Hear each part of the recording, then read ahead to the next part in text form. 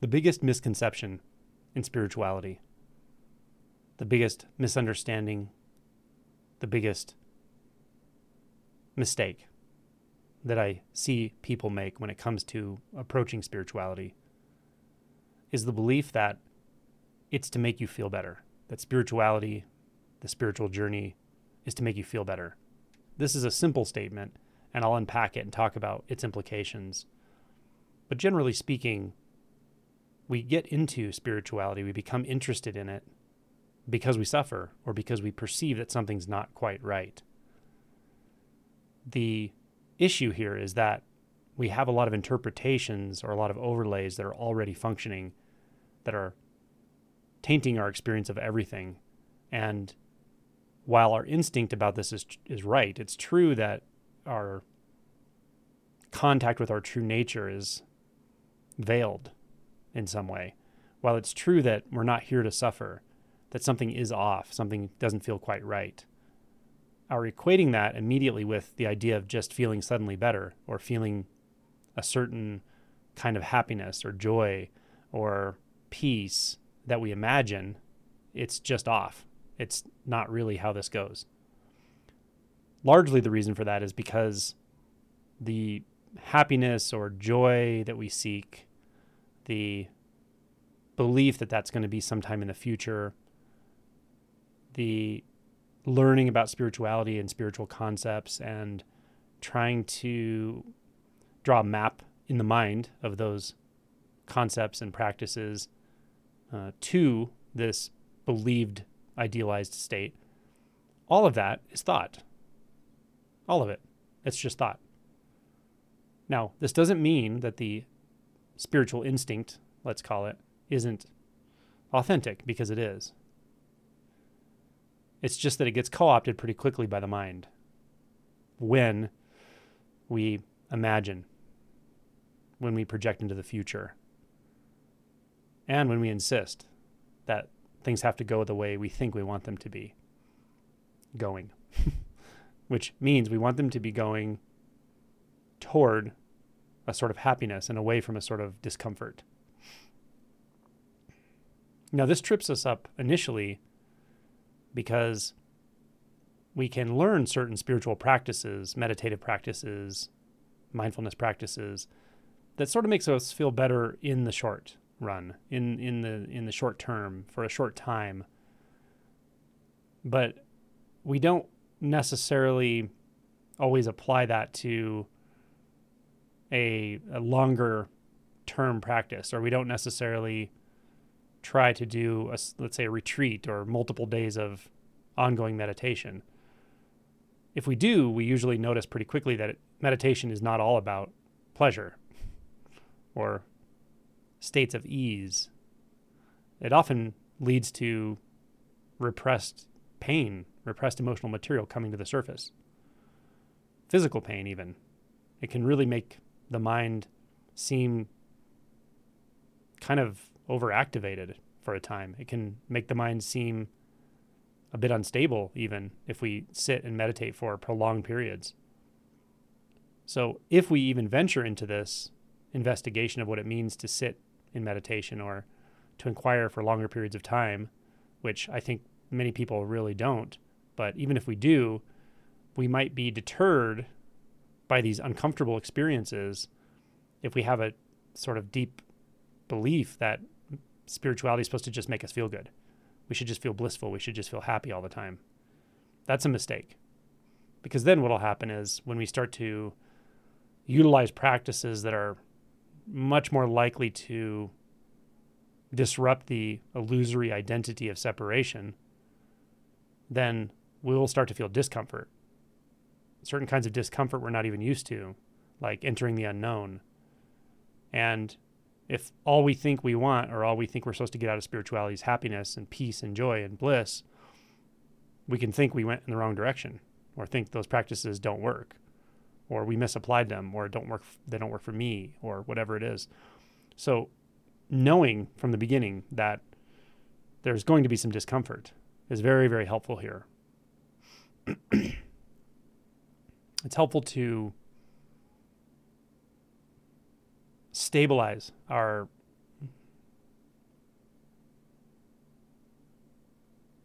orientation to truth, to stabilize our orientation to the unknown.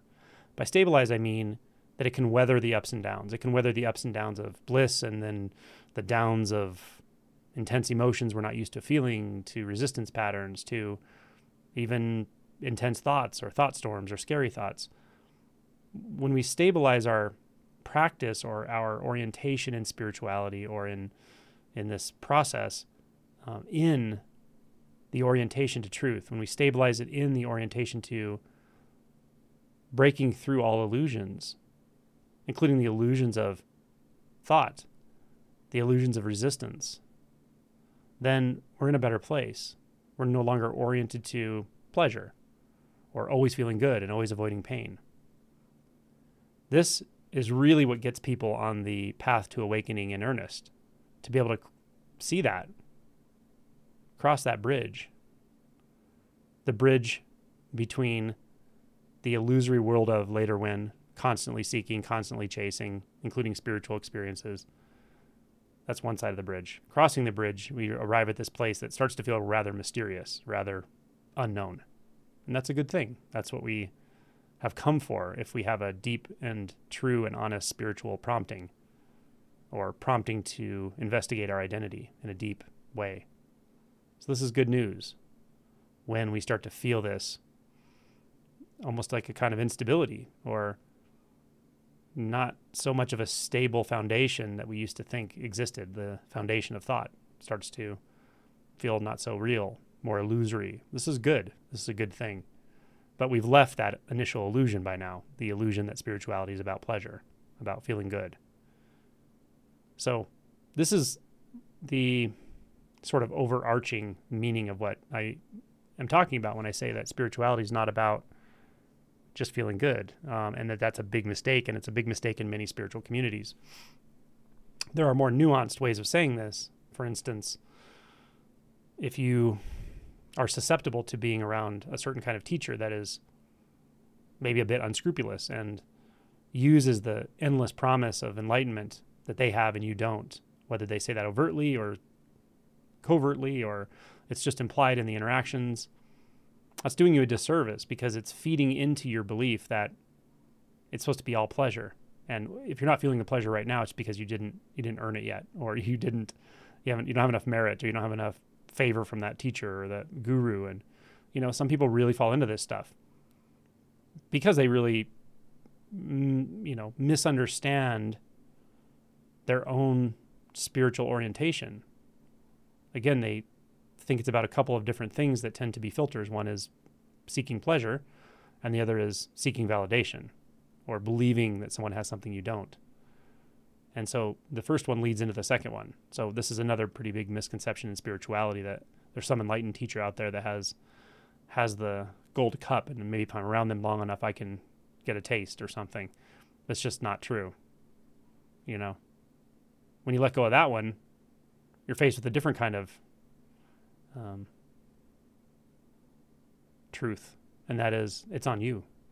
It's all on you. You can't put this on anyone else. You can't depend on someone else to wake you up, which is a really good thing when it comes to genuine awakening, but it's a really bad thing when it comes to putting it off, putting it on the teacher, all those sorts of things.